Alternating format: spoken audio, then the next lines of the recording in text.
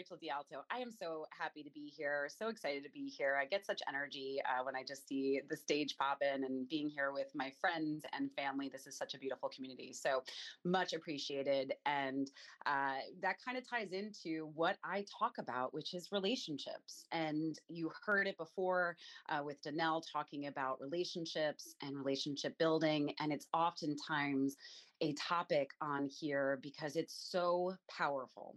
Relationships are so powerful in every sense of the word, and they are essential in order to build your business, build your life, make sure that you are optimized in terms of your happiness, in terms of your potential. But I also want to talk about the fact that not everybody has that support system. 1 in 4 people have 0 friends. And it's something that I talk about often because I experienced it. And I want to take you back to when I was a young child and the impact that it had on me. And so there I was about 8, 9 years old, and I was not the kid that always had people around. I was the kid who was sitting on the playground watching everybody else play while I was in the corner. I was the one who, instead of having people to connect with, I was hanging out in the library anytime there was free time because it felt safer to me. By the 5th grade, I was eating lunch with my teacher. And I had no friends, not a single person to connect with, not a single soul to rely on, not a soul to talk about the joys of my life, the sadnesses that happened that only a 9 or 10-year-old had. And I remember so clearly in the 6th grade, which is ironic because my daughter is now in the 6th grade. So I'm able to go back and transport myself so quickly to that stage in my life. And there I was with no friends, and a transfer student arrives. And I could not have been more excited to have this transfer student come into my school because it was a potential friend. All of a sudden, I had the potential to make a connection.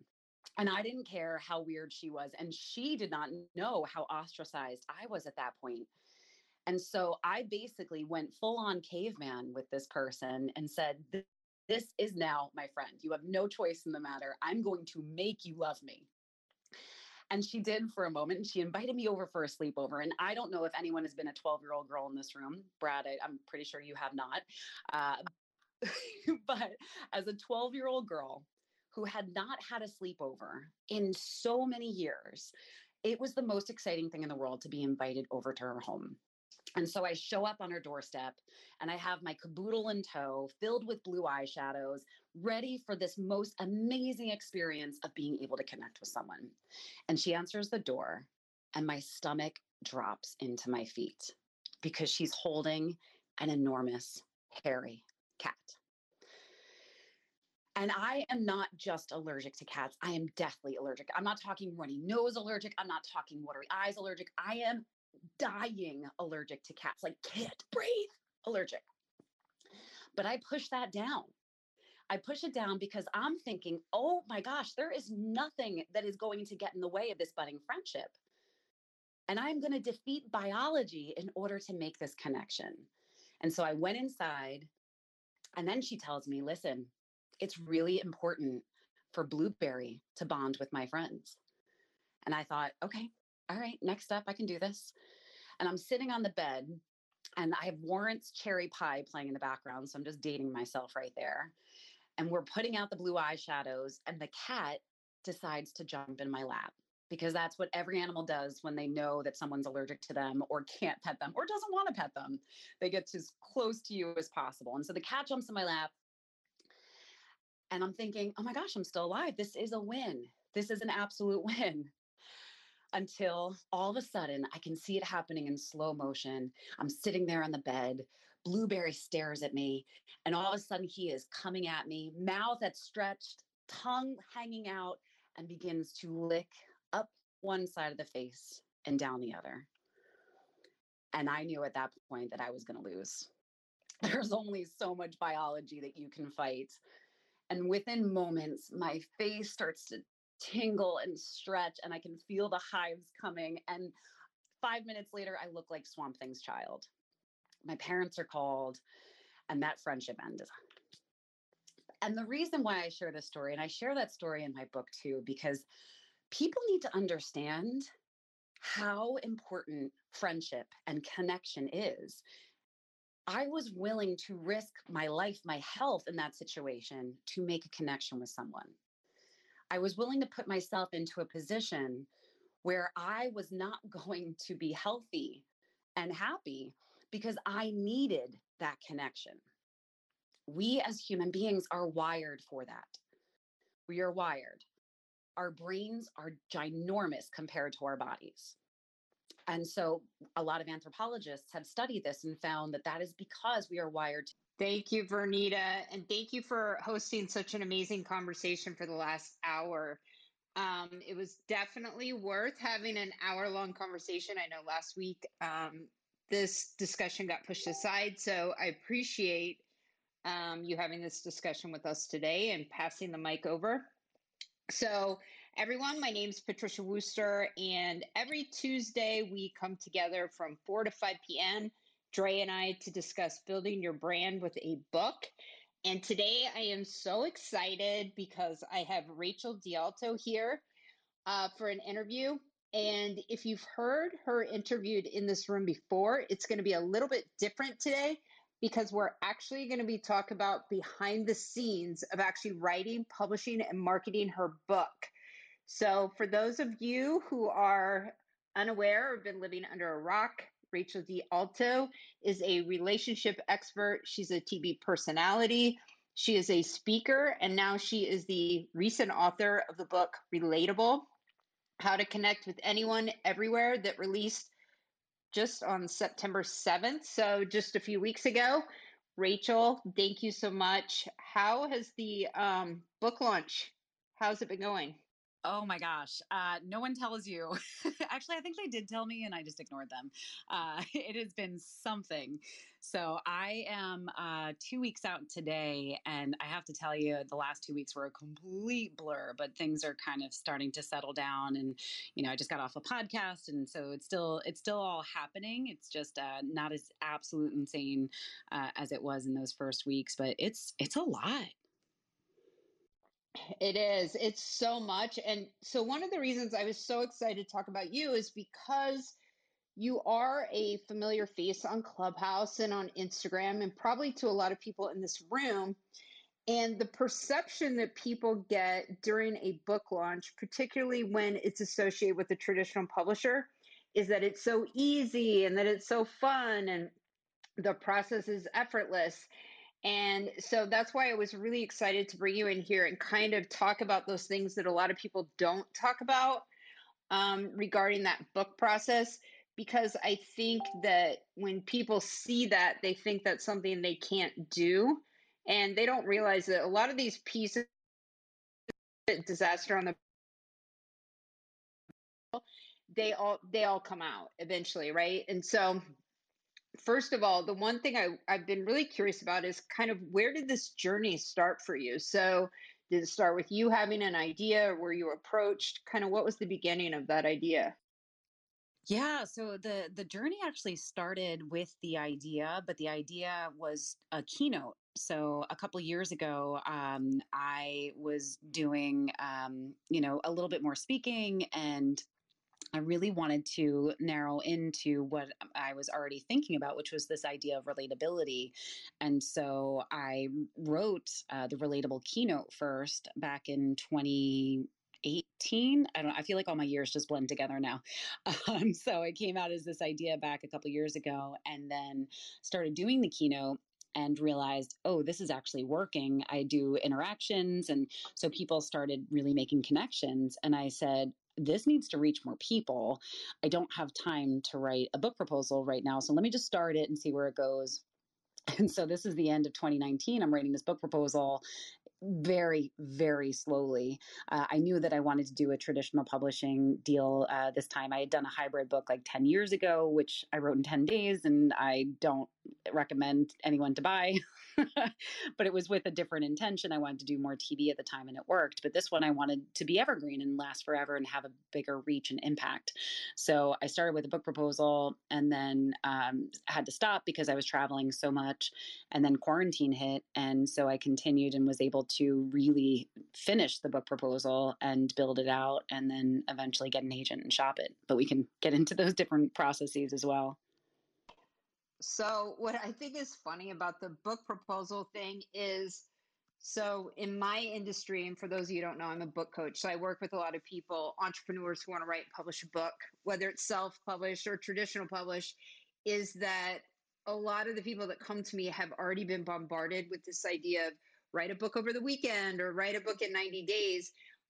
The book proposal process itself, um, there are so many moving parts to it. How long, I mean, what did that feel like for you? Because for me, when I wrote a book proposal, I felt like I was writing a book. It was like 50 or 60 pages or something. Yeah, I think mine was around 60, somewhere in the 60s. And you do feel like you might as well have just been writing the book, but the book proposal has so many different elements.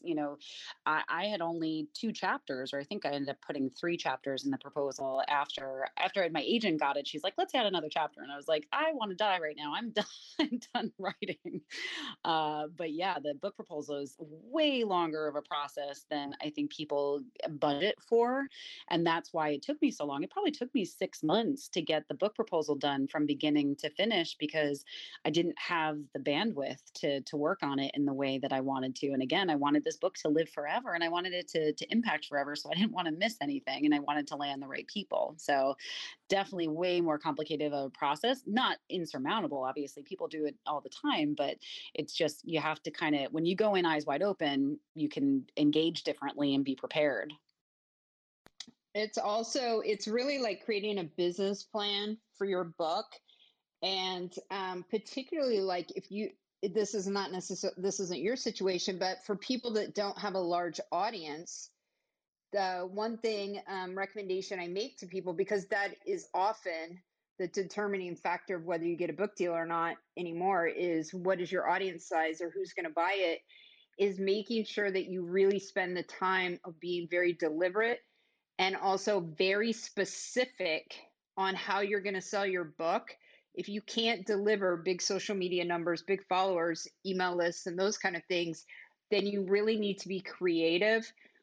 In my book proposal, I had to really get creative about exactly where bulk sale purchases were going to go.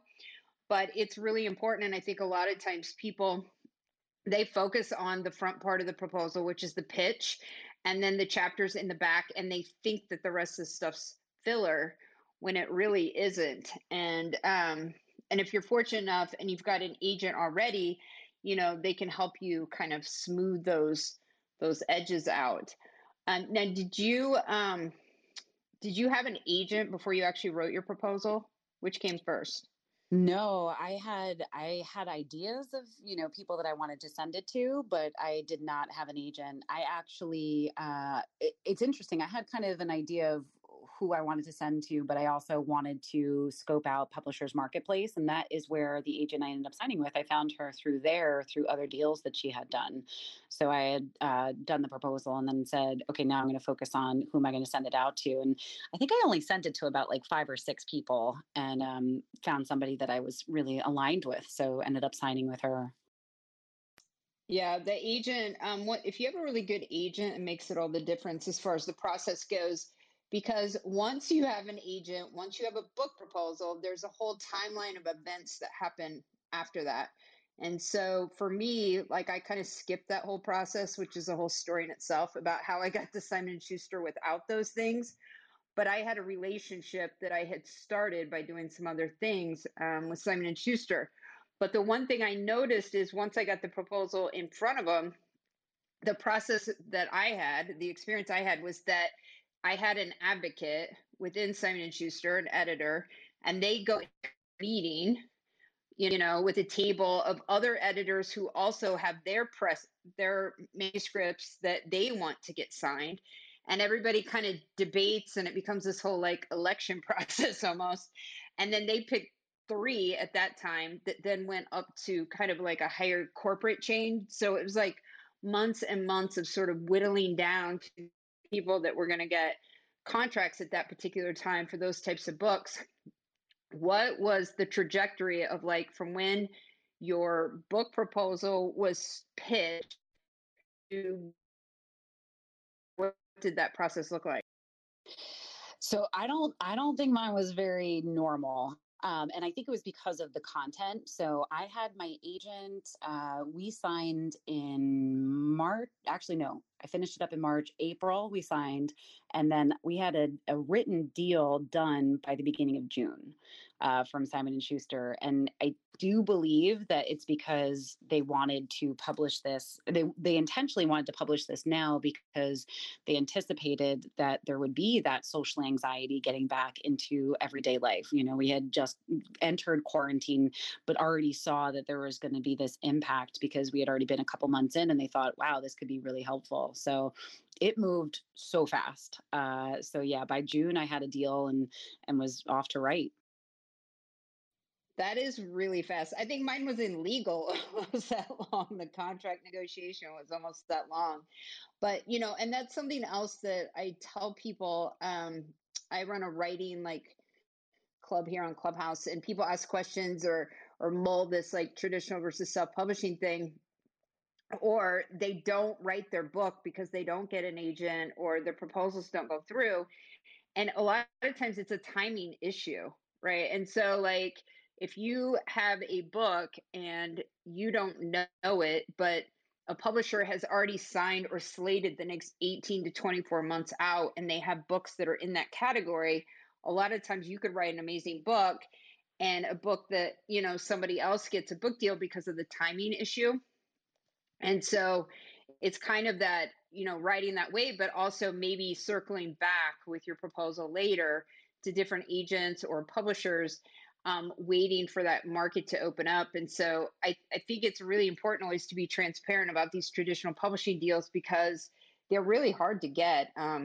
My agent told me that because of COVID, so many projects were sidelined during that period. Some of the like really big 6 and 7 figure book deals where they had big events and all this kind of stuff planned. And then COVID hit, and these, authors that they had all this money invested in, they said, okay, we're going to sideline some projects or postpone them a bit, which literally backed up the entire system. And so, it's getting more and more complicated for people to get published. And so, anyone who's listening here, I want you to understand that like getting traditional published is amazing and it's a topic for another room, but self-publishing is really amazing too. And so, there's a lot of pros and cons of both processes. And so, today we're primarily talking about traditional publishing, but the rest of my questions here are mostly regarded to actual process. And so I'm really curious, Rachel. So once you had your deal and you were kind of off and rolling, what was your writing process like? Like, what was your routine? And like, what was the best way for you? Because some people kind of like write by the seat of their pants. Some people outline. Some people write every day. Others don't. What is that like for you? Yeah, so I need consistency and I need structure. So I know that about myself, and I would utilize I had the table of contents, and then I had the expanded table of contents in my book proposal.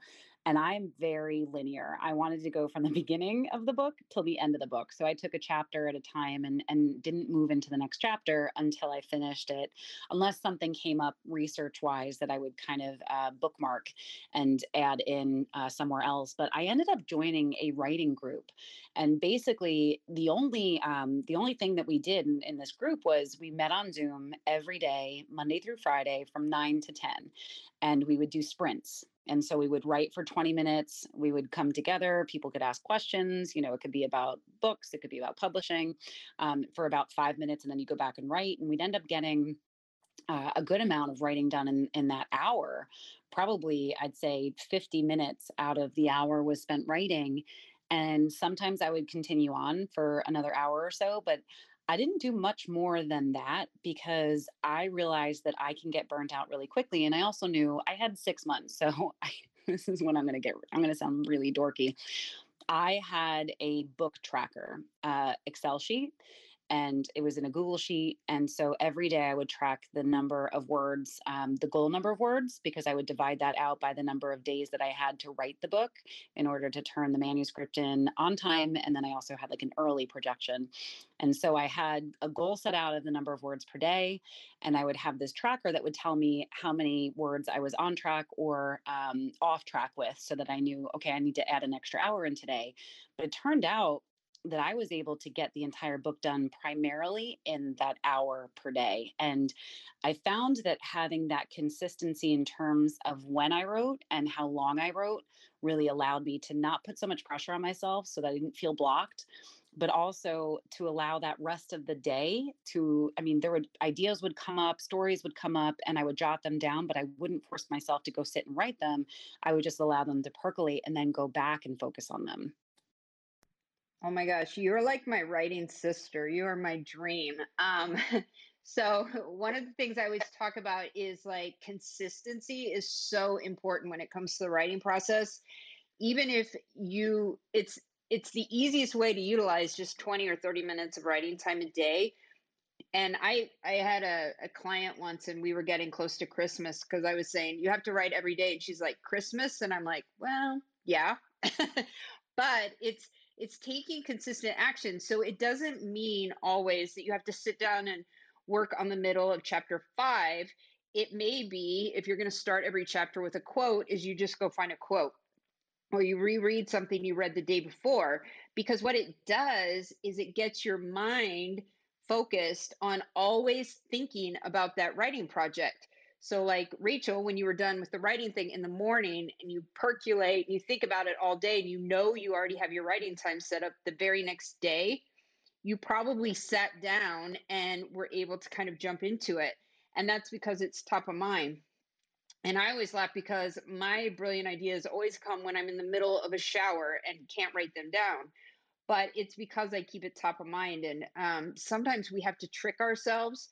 Like you knew you had to show up for a writing group. So that is something that you committed to, and people are expecting you to be there. And, sometimes those are the things that structure is so helpful for getting the book done. And for me, what I had to do, because I am like, the cobbler's kids has no shoes. It's like the book coach never writes type of thing. And I was trying to finish my book forever and ever and ever. And I swear it'll be out this year. Um, but what I did finally is I would come home from the gym and like a hot mess.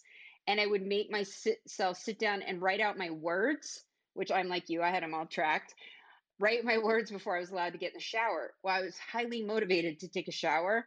And so the words came out a lot faster than if I knew I had all day to like putz around with it. And so, I think as business people, a lot of times working on books, we think, oh, I'll work, for 4 hours on Saturday.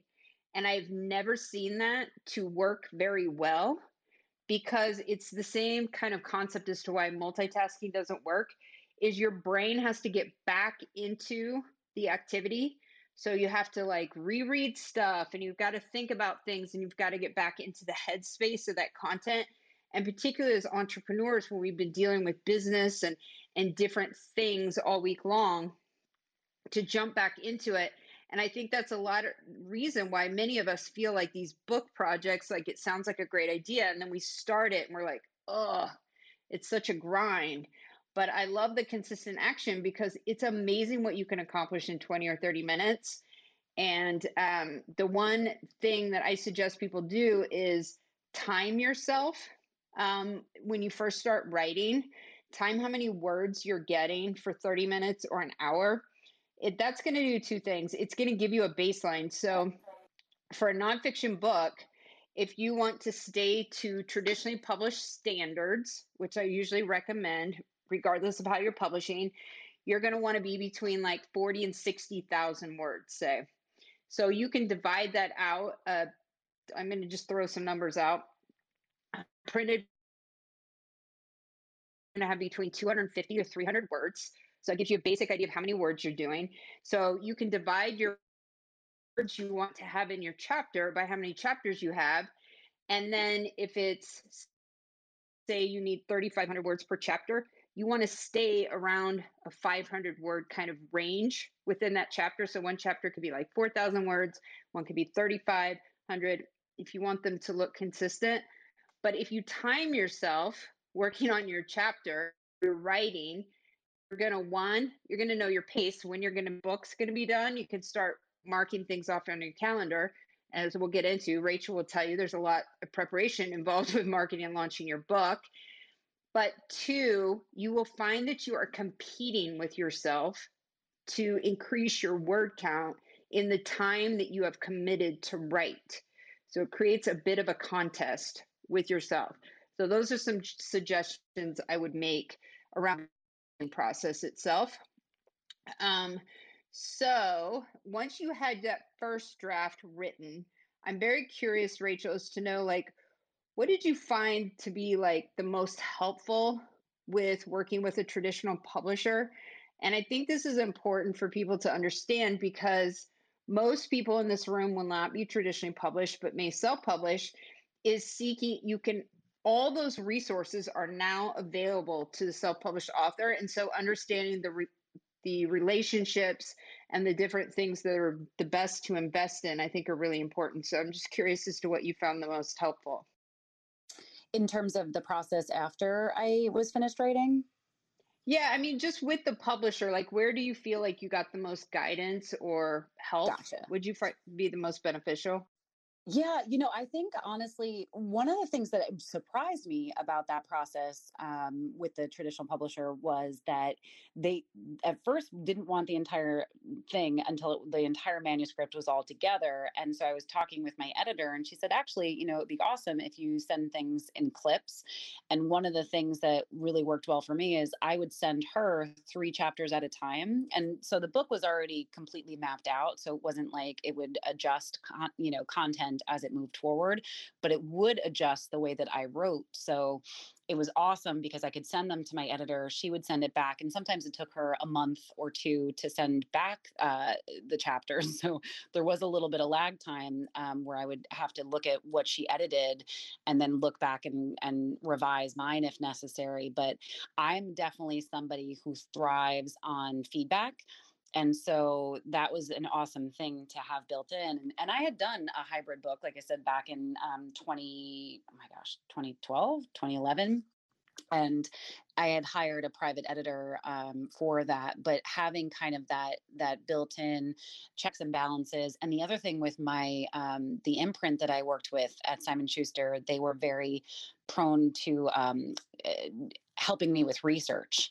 And so there was kind of this whole department that was helpful in terms of just what was going on in social and what were trends and things like that. So having that support system as well, but just having the people to bounce things off of, which actually created an entire other chapter.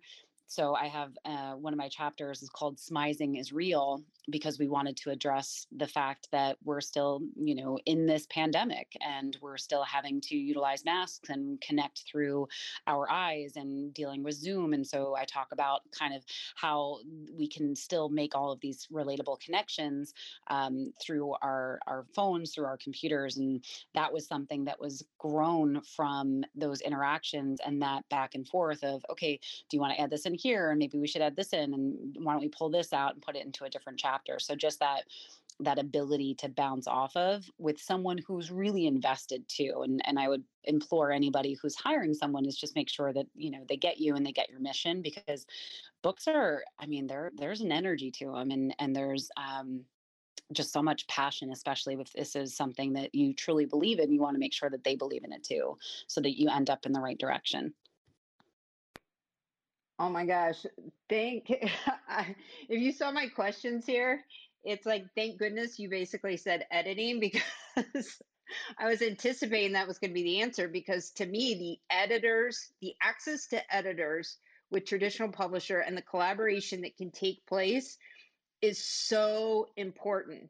It's also when we get caught up in our own intellectual property, it's like when you see doctors talking to each other and they all talk in this jargon. We don't realize the things that we know that other people don't know. And so we can write sometimes and there's gaps because we're not building the foundation for somebody who's just coming into our world to understand, or we're missing opportunities to talk about other topics as well. And the one thing that I found when I started working with people that were self publishing and I started looking for editors was that I was sending out for sample edits, and people would send back and, stroke me and tell me how amazing it was and all this stuff, which I knew it wasn't because I had just gotten done writing 3 books with Simon and Schuster, and they would send me these phone books in the mail with like 6,000 sticky notes and comments, and that it was a collaborative process. And I knew there was no way I improved that much for the next book. And so what they were doing is they were stroking my ego because they wanted the business.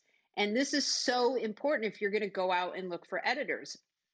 And it's not their fault. They're trying to get a job.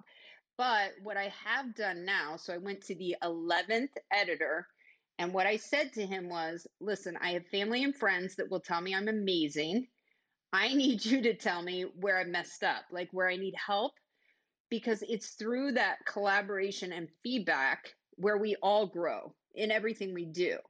And when I get on a discovery call with somebody who wants to work, the biggest thing I'm assessing for is, can this person take feedback? Because I feel like as a coach in any industry, what you're paying for is feedback and transparency and honesty, because we're looking to improve. But when it comes to creative projects, a lot of people are very defensive about it. And so if you're writing anything, the biggest investment financially and time and in searching, to me, would be for an editor, because they can literally change the entire dynamic of your manuscript.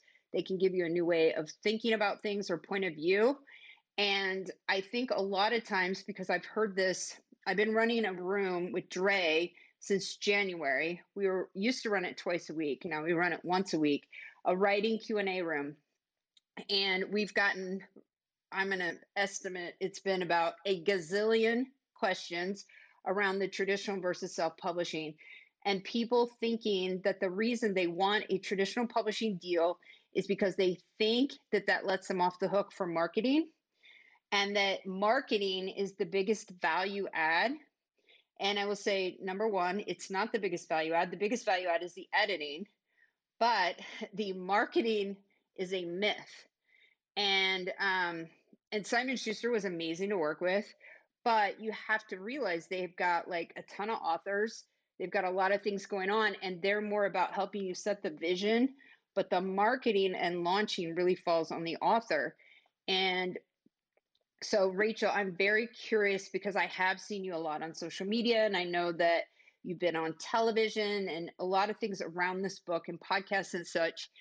Is what has been your role as far as the marketing of the book, and what are some of the things that you found to be the most effective way to market and sell this particular book? Yeah, well, it's funny. I don't know the most effective yet because I don't have numbers at this point, but I have been the content creator, and that's really what I realized I'm best put in that role. So for me, putting into action on social media, I started a TikTok account actually after I joined Clubhouse. This was I joined Clubhouse in December. I was hearing TikTok, go on TikTok, and then eventually joined in February. And I actually just hit 100,000 followers on TikTok, which was a huge focus because my book is very much focused on millennials and Gen Zs with social anxiety. So it was such an enormous opportunity. But that was squarely on me. I've had a publicist for she's been with me for a decade now. So I hired her, not actively always. She's always kind of reactive in the background, but hired her to work actively with Simon & Schuster in terms of promoting the book, which is how we got GMA and some other TV segments and some other high-level podcasts. And But yeah, I've been very, very much active in promoting myself to people to recommend me to podcasts. And I just got off one right before I got on here. And Clubhouse has been a huge component of just networking with people and connecting with people who may have someone to really put me in the right place in terms of promotion. So I've been hugely involved in not only the content, but in the execution of things. But the publicity side, that's definitely handled by my publicist. I help her with ideas and points and talking points and things like that. And then she goes out and does that. But social media is all me. And also just encouraging people to connect with podcasts is all on me too. So we'll see what translates the best. I love your little videos. I think actually, so I started following you on Clubhouse, and then I started following you on Instagram, and then I started really looking forward to all your short videos. I think they're amazing. They've been really impactful. So I have a last question for you before I hand it over to Dre is, what are your goals? Like, what's next? Like moving forward? I know you're still launching the book and talking about the books, but what are some of those things that you want to do or tackle next? Yeah, it's so funny because honestly, today was the first time that I was able to redirect any sort of energy beyond the book. But I created a assessment. It's called the Relatable Assessment. That is something I'm going to be bringing to corporations and teams to help them assess their relatability and their ability to interact and communicate and work together better. So that's kind of that next branch that comes from the book, from the principles of the book, but more so in that that deeper capacity where I can really get in there and get my hands dirty. So that's kind of what I'm pivoting towards next. But that's kind of the beauty of a book. It allows you to really look at, okay, how do I offshoot this in so many different ways? So that is where my energy was not allowing me to work on getting that word out there, but you'll probably see some more of that in the future. That's amazing. I mean, that's what I love about nonfiction books is there's so many derivatives, that you can develop and offshoot from them, whether it's public speaking, coaching, consulting, workbooks, digital courses. It's very unlimited. And once you have that, you've taken the time to sort of gather and organize your ideas, you've kind of created the foundation from growing from it. And so I just appreciate you taking some time today. I know you've been super busy. I looked this morning because I already have my copy of Relatable, but if anybody's jealous, I got mine very early on before Amazon got a little backed up, but it looks like it's back on. People can get it. You can have it tomorrow, or you can have it by the weekend to read. So Relatable, you guys, please pick it up. It's how to connect with anyone, anywhere, even if it scares you. You can get it on Amazon, you can get Barnes & Noble or anywhere that books are sold. But thank you, Rachel, so much for joining me today. I really appreciate it.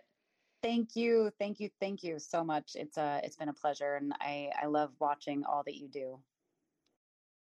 Thank you, Rachel. And everybody knows, Sarah knows, because I talk about this all the time. I have major FOMO that I was not in New York City to meet you and everyone else. So hopefully we will meet in person soon. Rachel. Yeah. What's up, Bernita? I'm so sad I missed your segment. I had a podcast for the book. It was really, really good. Bernita's segment was so good today. I will be listening. That's the beauty of it. If you miss it, you can listen. Thank you for joining us on Breakfast with Champions. If you want to catch the live version, you can follow us on Clubhouse and listen from 5 a.m. to 11 a.m. Eastern Time, Monday through Friday, Saturdays 6 to noon, and Sundays with our 1:11 Sunday service. Make sure you're keeping up with Breakfast with Champions and getting yourself a seat at the table.